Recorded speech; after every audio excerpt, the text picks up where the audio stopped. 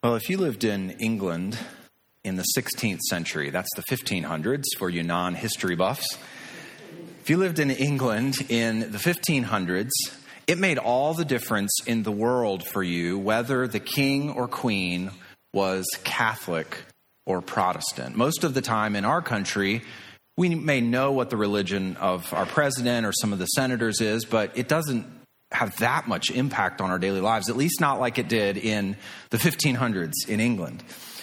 Remember, in the 1500s, we just learned a few weeks ago on Reformation, the 500th anniversary of the Reformation. The Reformation had just happened a few years earlier. It was still spreading throughout the continent of Europe. And so tensions between Protestants and Catholics were actually quite high in England during the middle of the 1500s. And there was a Protestant king, Edward VI, in England, and he died. And in 1553, after his death, his older sister, her name was Mary, came to the throne in England. Now, Mary was a Catholic, and her desire was to turn England from its Protestant reality at that time and to return it to the Church of Rome and to Catholicism. And she didn't just want to turn the nation that way. She had the goal of purging England of the Protestant reformers who had a huge impact in the country, and they'd flourished under the rule of Edward. And so she was going to go after them, as she was a pretty aggressive ruler and pretty committed to her Catholicism. And so during Mary's reign, 288 Protestants lost their lives, many of them key leaders, and most of them were burned at the stake for their faith and because they believed in justification by grace through faith alone and other Protestant doctrines. They refused to recant their faith, and so she put them to death and executed them. And it's because of that, I'm sure you've probably heard of Mary's nickname, Bloody Mary, and she earned that nickname by putting all of those Protestants to death. The very first man who was burned at the stake under Mary's reign was a man named John Rogers. And here's a picture of John for you. He pastored a church in Smithfield, and he'd played a key role in the Protestant Reformation coming to England. And so he was well respected under Edward, but then when Edward died and Mary came to the throne, he was a targeted man. And so she went after him first. They arrested him, and the Catholic bishops tried to convince him over time to recant his faith, and of course he flatly refused to do that. So I want to read you a description of the day that John Rogers died, and this is from a little book by J.C. Ryle, who was a Protestant in the 1800s, and he wrote about some of the reformers who died under Mary's reign, and here's how he described the day of John Rogers' death. On the morning of his martyrdom, he was roused hastily in his cell in Newgate and hardly allowed time to dress himself. He was then led forth to Smithfield on foot, within sight of the church of St. Sepulchre where he had preached, and through the streets of the parish where he had done the work of a pastor. By the wayside stood his wife and 10 children, one a baby, whom Bishop Bonner, the Roman Catholic bishop, in his diabolical cruelty, had flatly refused him leave to see in prison. He just saw them, but was hardly allowed to stop, and then walked on calmly to the stake, repeating the 51st Psalm. An immense crowd lined the street and filled every available spot in Smithfield. Up to that day, men could not tell how English reformers would behave in the face of death, and could hardly believe that clergy and dignitaries would actually give their bodies to be burned for their religion. But when they saw John Rogers, the first martyr, walking steadily and unflinchingly into a fiery grave, the enthusiasm of the crowd knew no bounds. They rent the air with thunders of applause. Even the French ambassador wrote home a description of the scene and said that Rogers went to death, quote, as if he was walking to his wedding. By God's great mercy, he died with comparative ease, and so the first Marian martyr passed away.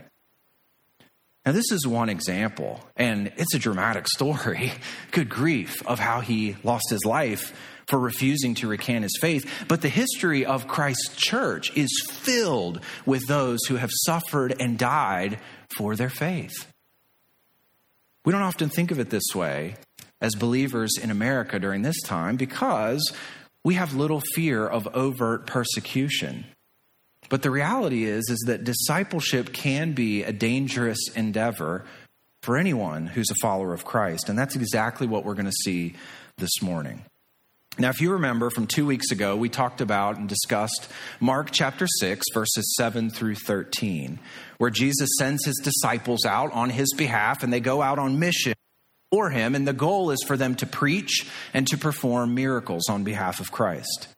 And essentially, this was a training mission for the disciples, and Jesus was teaching them what they were going to be doing after his death, resurrection, and ascension.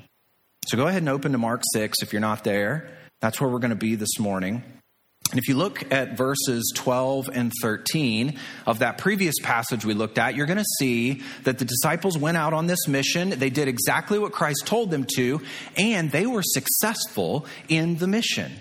Look at verse 12. So they went out and proclaimed that people should repent, and they cast out many demons and anointed with oil many who were sick and healed them. But this doesn't tell us about the return of the disciples to Jesus. Now I want you to look down in verse 30. So skip all the way down to chapter 6 and verse 30. The apostles returned to Jesus and told him all that they had done and taught. So the mission of the disciples is in chapter 6, verses 7 to 13, and then verse 30. So what happens in the middle? What's going on while they're out doing this mission? Or what does Mark insert here in the middle between when the disciples leave and when they return? Several times in the Gospel of Mark, as you're reading through it, you will see examples of stories like this called sandwich stories. That's how the commentators and theologians describe it. And what happens is Mark will start one story, and then he'll break into the middle of that story with a different story, and then he'll return to the other one. And he does that intentionally. And he does that because he wants you to put those two stories together in the lesson that he is teaching you. He wants you to interpret them together, and the main point of those two stories will come out of the center story. And so you interpret the pieces of bread in light of the meat in the middle. And that's what Mark wants us to do here with this story. So what do we find in verses 14 through 29? In the middle, in that section of Scripture, we find the tale of John the Baptist's death at the hands of Herod. And John the Baptist died for his faithfulness to God's word. And he suffered because he wouldn't back down from proclaiming exactly what God's word said in the face of power. Here's the outline of this section. You can see this morning. The disciples' mission happens. We've already looked at that. And then the fate of John the Baptist is in the middle. And then we return back to the disciples' mission in verse 30. So here's what I think we can learn. Let me summarize this whole section for you, 7 to 30. And I think we find this in one sentence, and it's this: living as a disciple of Jesus on mission will cost you, but it's worth it. It's totally worth it. That's what I think you see. Now this morning, I want to study this center section here, verses 14 all the way to verse 30. But I'm not going to divide this up into points or subsections like we typically do. I'm just going to tell you the story as we read through it. And the reason I'm going to do that is because this is quite a tale. It's quite a story. It's compelling. It's fascinating. It's scandalous. It's all of those things. And so I just want you to get into the story here. And then we're going to, after we get through it, we're going to draw some applications to our own lives from this main point here. Living as a disciple of Jesus on mission will cost you, but it is worth it. So let's start in verse 14. So following right on the heels of what we just read in verses 12 and 13, the disciples are out. They're doing exactly what they're supposed to be doing, representing Jesus. And then verse 14, King Herod heard of it, for Jesus' name had become known. Now, clearly, the disciples' mission had made quite an impact. I mean, news was spreading. The series that we're in right now is called Kingdom Advancement. And the reason for that is because news about Jesus is spreading further and further out as his ministry goes further and further out. And so the disciples' mission is one of the ways that news about him and the gospel and the miracles all begin to spread out further and further from Galilee. And so here his name begins to go out so far that the ruler in the area, King Herod, hears of what happens. Now you can imagine that if 6 groups of 2 people were going throughout the countryside to all these different villages, and all of them are associated with Jesus of Nazareth, and they're going throughout and they're preaching and they're healing and casting out demons, and this is happening all over the countryside in all these different villages, you can imagine that that would stir up some interest for sure. It would make waves. But you can see here in verse 14 that despite the fact that it's the disciples going out, look what it says. For Jesus' name had become known. It wasn't about the disciples because they were representing the Lord Jesus. And everybody knows that. They see this happening and they know these guys are associated with Christ, and it all goes back to him. So when this happens, what are people saying? I mean, what's the word going around about this guy who heals and then empowers his disciples to go out and heal and preach? What are people saying? Look at the rest of verse 14 and verse 15. Some said, John the Baptist has been raised from the dead. That is why these miraculous powers are at work in him. But others said he is Elijah, and others said he is a prophet, like one of the prophets of old. Now there's several different opinions here about who Jesus is, but as you're looking at these, keep in mind, none of these are negative. All of these are very positive. Elijah was a revered prophet in Israel. The people loved John the Baptist. The people loved all the prophets. And so none of these are negative. All of these are very positive views about who Jesus is and what's happening through his ministry. People are honoring him. They're thinking highly of him. But you and I know that even as honorable as these views of Christ are, none of them are sufficient. None of them are lofty enough for who Jesus really is. Jesus is more than a prophet. He's greater than Elijah, and he's greater than John the Baptist, as we read in Mark chapter 1. That's why he can do all of these things. And so news of Christ reaches Herod, and Herod makes a judgment call about who Jesus is. Look at verse 16. But when Herod heard of it, he said, John, whom I beheaded, has been raised. Now, it's an interesting phrase, and I'm not sure that Herod actually thought that John the Baptist had been raised from the dead. I think he's probably saying something like, here we go again, it's John the Baptist all over again. And we haven't heard about John the Baptist since chapter 1 of the book of Mark. At that point, we saw him preaching in the wilderness, proclaiming very boldly the news of one who would come after him. And here you read for the first time of him again in this book, and you read in verse 16, John, whom I beheaded. So now we find out that John has lost his head. So what happened? I mean, it's a very natural question for us to ask. We haven't heard about him in a while. Now we hear about him and he's dead. He lost his head. What happened? So look at verse 17. And this is where things start to get crazy in this story. For it was Herod who had sent and seized John and bound him in prison for the sake of Herodias, his brother Philip's wife, because he had married her. So, a little bit of background here. Herod is the ruler over Galilee and some other regions right around there, all right?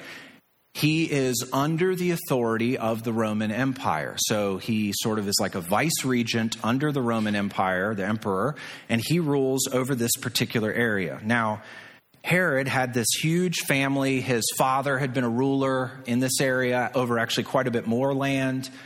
And as I read this week about Herod's family, the family drama that they have would make the Kardashian family drama look like a group of preschoolers.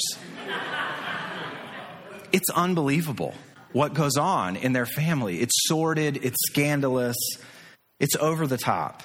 And so what you read here in verse 17 is the tip of the iceberg, but this is scandalous enough. What happened essentially is that Herod got tired of his wife, So he divorced her, he dropped her, and he dropped her because he wanted to marry his half-brother's wife.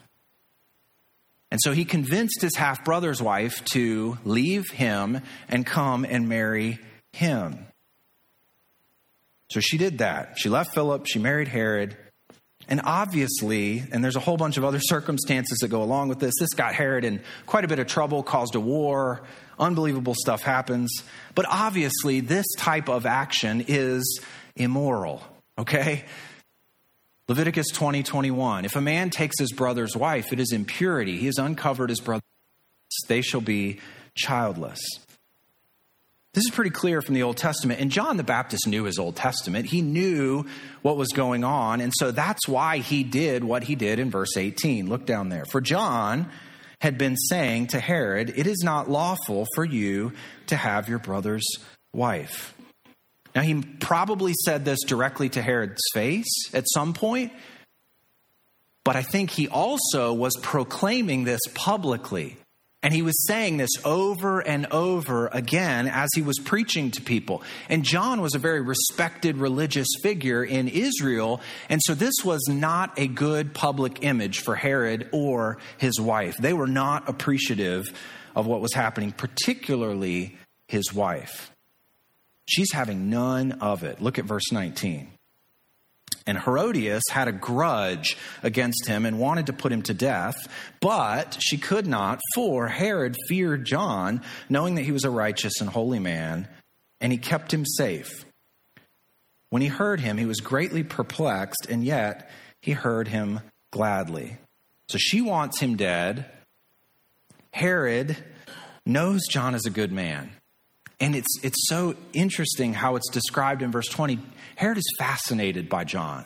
And he hears him and he listens to him. And it's like he can't quite figure him out. But he's so interested in what John has to say. And he respects him as a holy man and a righteous man. And he doesn't want to put him to death. And so he keeps him in prison.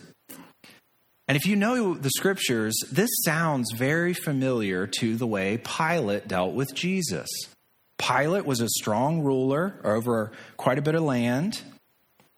He knows Jesus is not worthy of death, and yet in the face of the crowds and of opposition, he ultimately fails to do what he should have done, and he gives in to the crowd. And so there's a connection here between John the Baptist and Jesus, and it foreshadows what's going to happen in Christ's life.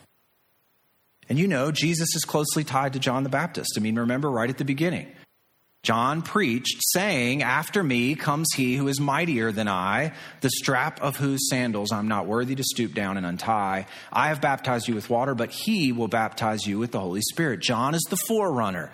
He comes in advance and prepares the way for Jesus. And it's almost like the same sort of thing is happening here. And so as you're reading this, you start to get the sense that because of their close association, something like this is going to happen to Jesus down the road. And as you begin to understand that, let me just remind you that Christ's disciples have a very close association with him. And they will be treated the same way our Lord was treated. So let's see how all this comes to pass. Look at verse 21. But an opportunity for Herodias, I think, an opportunity came when Herod, on his birthday, gave a banquet for his nobles and military commanders and the leading men of Galilee. So Herod obviously was under Roman authority and leadership, and so he does a very Roman thing here, and he throws quite a birthday party for himself. And he invites all the leading men of Galilee and the wealthy men and the powerful men to come to this birthday celebration. And so it is an unbelievable party here, and it takes an interesting turn. Look at verse 22. For when Herodias' daughter came in and danced, she pleased Herod and his guests. And the king said to the girl, ask me for whatever you wish, and I will give it to you.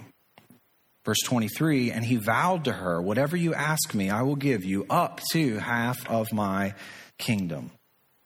Now, this girl, keep in mind, would have been Herod's stepdaughter. So it's his wife's daughter. We don't know exactly what happened here, but Herod and his all-male guests were quite pleased with the dance that she had done. And Herod promises her a very lavish gift for what she'd done. Now, if you look at verse 23, he says, I'll give you up to half my kingdom. According to Roman law, he couldn't actually do that. He couldn't give her half of his kingdom. But this is hyperbole, and it's his way of saying, I'll give you a lot. I'm going to be very, very generous to you. Look at verses 24 and through 26. And she went out and said to her mother, for what should I ask? And she said, she's ready. She obviously is holding a grudge here because she is prepared. She knows exactly what she wants. And she said, the head of John the Baptist. And she, the daughter, came in immediately with haste to the king and asked, saying, I want you to give me at once the head of John the Baptist on a platter. And the king was exceedingly sorry, but because of his oaths and his guests, he did not want to break his word to her. Herod is caught here between his oath and between his desire to not harm, his fascination with John the Baptist, and the reality that John the Baptist is a man of high character, and he does not deserve this. But despite all of that, Herod caves into the crowd, clearly the opposite of John the Baptist, not a man of character for a whole host of reasons that we've seen in this story so far. But he gives in. Verse 27. And immediately the king sent an executioner with orders to bring John's head. He went and beheaded him in the prison and brought his head on a platter and gave it to the girl. And the girl gave it to her mother. When his disciples heard of it, they came and took his body and laid it in a tomb. Now, what's John's crime here? What has he done? Well, the text makes it very clear. Look back in verse 20.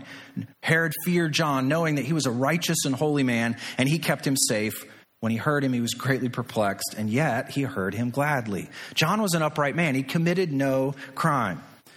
What he had done is gotten on the wrong side of an immoral and angry ruler and his wife and his family, and he'd gotten on that wrong side by speaking the truth of God's word against this ruler. Now, if you're reading through Mark initially, that story seems to be way out of place.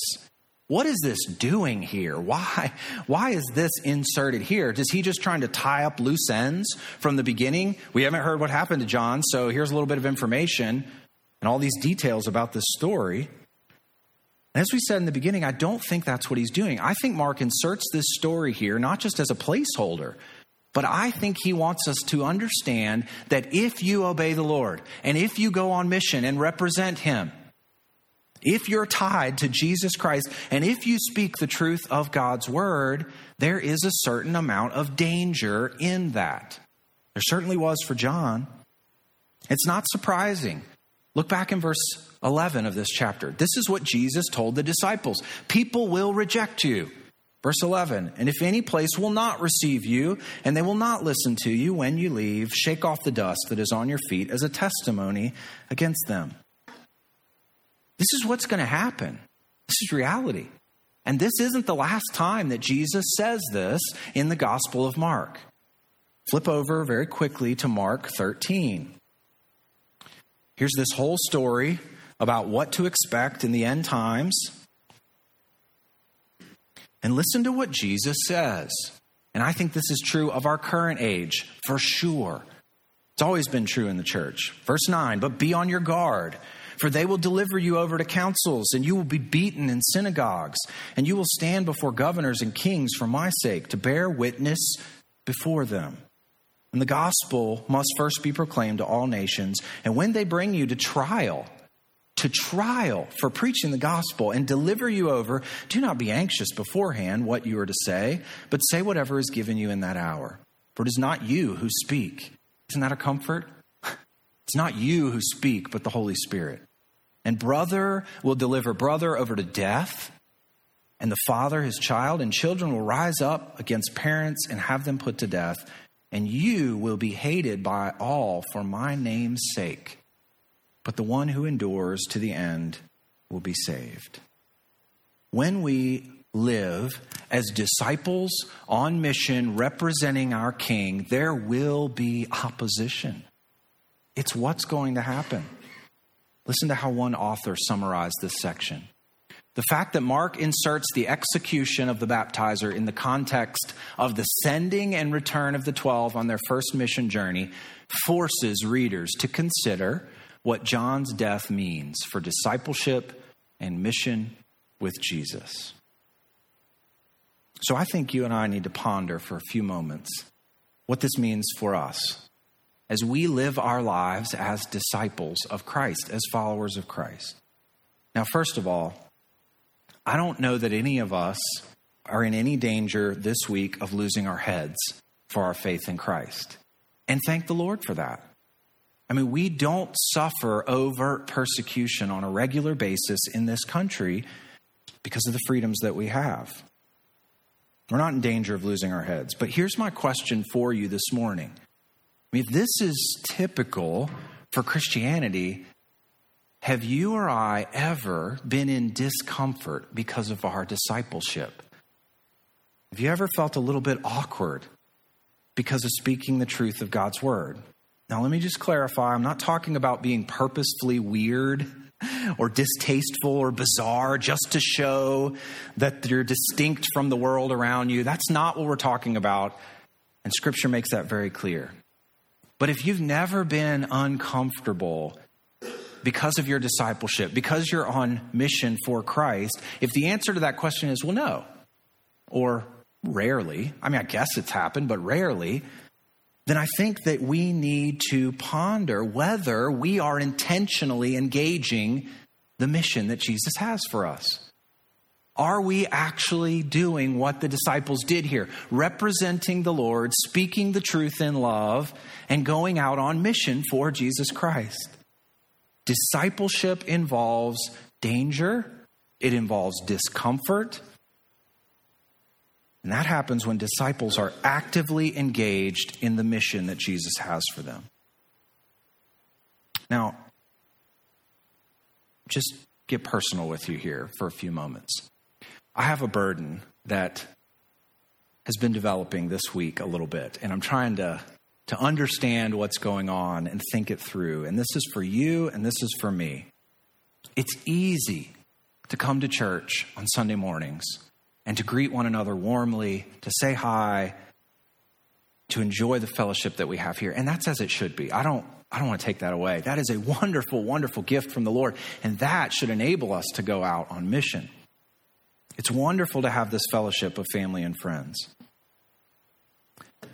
But if that's all we have, if we are not intentionally going out on mission for our King, if we're not engaging unbelievers, getting to know them, having them into our homes, spending time with them, loving on them, providing for their needs where we have opportunity, treating them as good neighbors, as those that we love on behalf of Christ, if we're not sharing the gospel with them, what are we doing? We're not engaged in the mission here. We're just living this comfortable little suburban Christianity. We're not doing what Jesus has called us here to do. You and I are surrounded by people who are lost and without Christ. We're surrounded by them. I was talking to a friend this week, had breakfast with him, haven't seen him in a couple years, and he was telling me about a pastor friend of his that he knows. And the guy is in the buckle of the Bible Belt, right in South Carolina. And this guy's pastoring a church there, and the guy got burdened over the reality of his church being on mission for the Lord and engaging unbelievers and what they were doing. And he went to his elders and said, listen, there are 15 Southern Baptist, they're a Southern Baptist church. There are 15 Southern Baptist churches within a 5-mile radius of our church. Why do we exist? Like, what are we doing here? Now, you and I don't have that problem. That's not true of us. There are some churches around here. That's true, there are. There's wonderful brothers doing good work around here. As pastors, they're believers who are engaging the community around here. But it's not like the Bible Belt here. I'm learning that more and more, having been here for 8 months. It's not the Bible Belt here. There is a huge need in our area for the gospel of Jesus Christ. But in order to be a gospel witness, I have to deal with discomfort at times. We're probably not going to face danger, but we have to at least deal with discomfort at times. We have to stretch ourselves socially and spiritually to be able to go out and engage with unbelievers on a regular basis. Listen to what Paul said about his ministry. For we do not want you to be unaware, brothers, of the affliction we experienced in Asia. For we were so utterly burdened beyond our strength that we despaired of life itself. Indeed, we felt that we had received the sentence of death. But that was to make us rely not on ourselves, but on God. That's a beautiful place to be, who raises the dead. He delivered us from such a deadly peril, and he will deliver us. On him we have set our hope that he will deliver us again. This is normal discipleship. We're stretched to the point where we have to rely on the Lord, and he has to come through for us as we go out on mission. That's the point the disciples were at. I mean, what are they going to do? Go out and cast out demons and heal people and preach and don't take anything with you. They had to rely on the Lord. They had to be in uncomfortable situations. This is normal discipleship on mission. And our job as disciples is to conform the way we live to what the Scripture says. And that means engaging in the mission and encountering opposition and affliction when it comes up and relying on the Lord and not ourselves. So here's what I think all that means for us. There's a new year coming up, 2018. And I would love for us as a church body to seize that fresh start, that turnover of the calendar. I would love us to seize that opportunity and work together to actively engage in the mission as disciples. I would love for us to turn our attention outward to the community around us and say, what can we do to reach a small number of people for the Lord Jesus? I would love for us to see new believers come into this church next year and see them discipled. They hear the gospel for the first time. They get saved and baptized right behind me, and they start coming and learning and getting involved in a small group. I'd love that to happen in 2018. What does our mission look like here? Here's how we describe it. Woodhaven Bible Church exists to make followers of Christ who worship God, connect with one another, and serve the church and the world. What's our goal? It's to make disciples for the glory of God. And disciple making certainly includes strengthening the believers that are here already, but it also means finding new disciples, preaching the gospel to them, getting to know them, sharing the Lord with them, and seeing them come into the body here and begin to worship, connect with one another, and serve the church and the world. And they go out and make other disciples. That's what the apostles were doing. I mean, that's what they did after Jesus ascended to the Father. This is it. Made disciples who worshiped God, connected with one another, and served the church and the world. That's it. That is our mission. It's that simple. It's that basic. I know it's difficult, but that's what we're here to do. Let's not get caught up in all the other possibilities. Let's do what we're here to do. And I think this is it, based on the Great Commission. So here's what I want us to do. I want us, each person in here, to begin to think and to pray actively about what you're going to do in the new year together. What does involvement in that mission look like in the new year? And as we move forward, as we try to do this, it's not going to be perfect. We're going to face opposition. Things aren't going to go well all the time, but that's okay.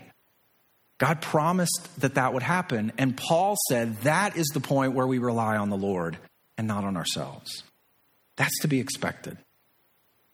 And I'll tell you, I'm not content for my own life to sit here and watch this city go merrily on its way to destruction and the people around us. I don't want to do that. I don't want to sit here and watch that happen. We are here. We're in a strategic place. I really believe that. We have a strong church body. I believe the Lord has put us here and given us an assignment to go and to make disciples. That's what I would love to see. So let's stand up straight, stiffen the backbone, rely on the Lord, and understand that difficulty will come, and engage the mission that God has for us in the new year. Let's make that a reality. Dependent fully on him, because there's no other way we could do it. Let's pray. Father, we do need you every hour, Lord. We rely on you. And we want you in the new year, Lord, to put us in circumstances where we have to rely on you. There's no way we can accomplish this mission on our own. There's no way we can face any sort of opposition on our own. Just like the disciples, we have to have you. We have to be strengthened by your Holy Spirit. And that's our desire, Lord. So help us to feel a burden for those around us. Help us to feel a burden for your honor and your glory. And I pray that you would strengthen us for that cause in the coming weeks, coming months, and in the new year. We thank you for your grace. We thank you for your goodness. In Christ's name we pray. Amen.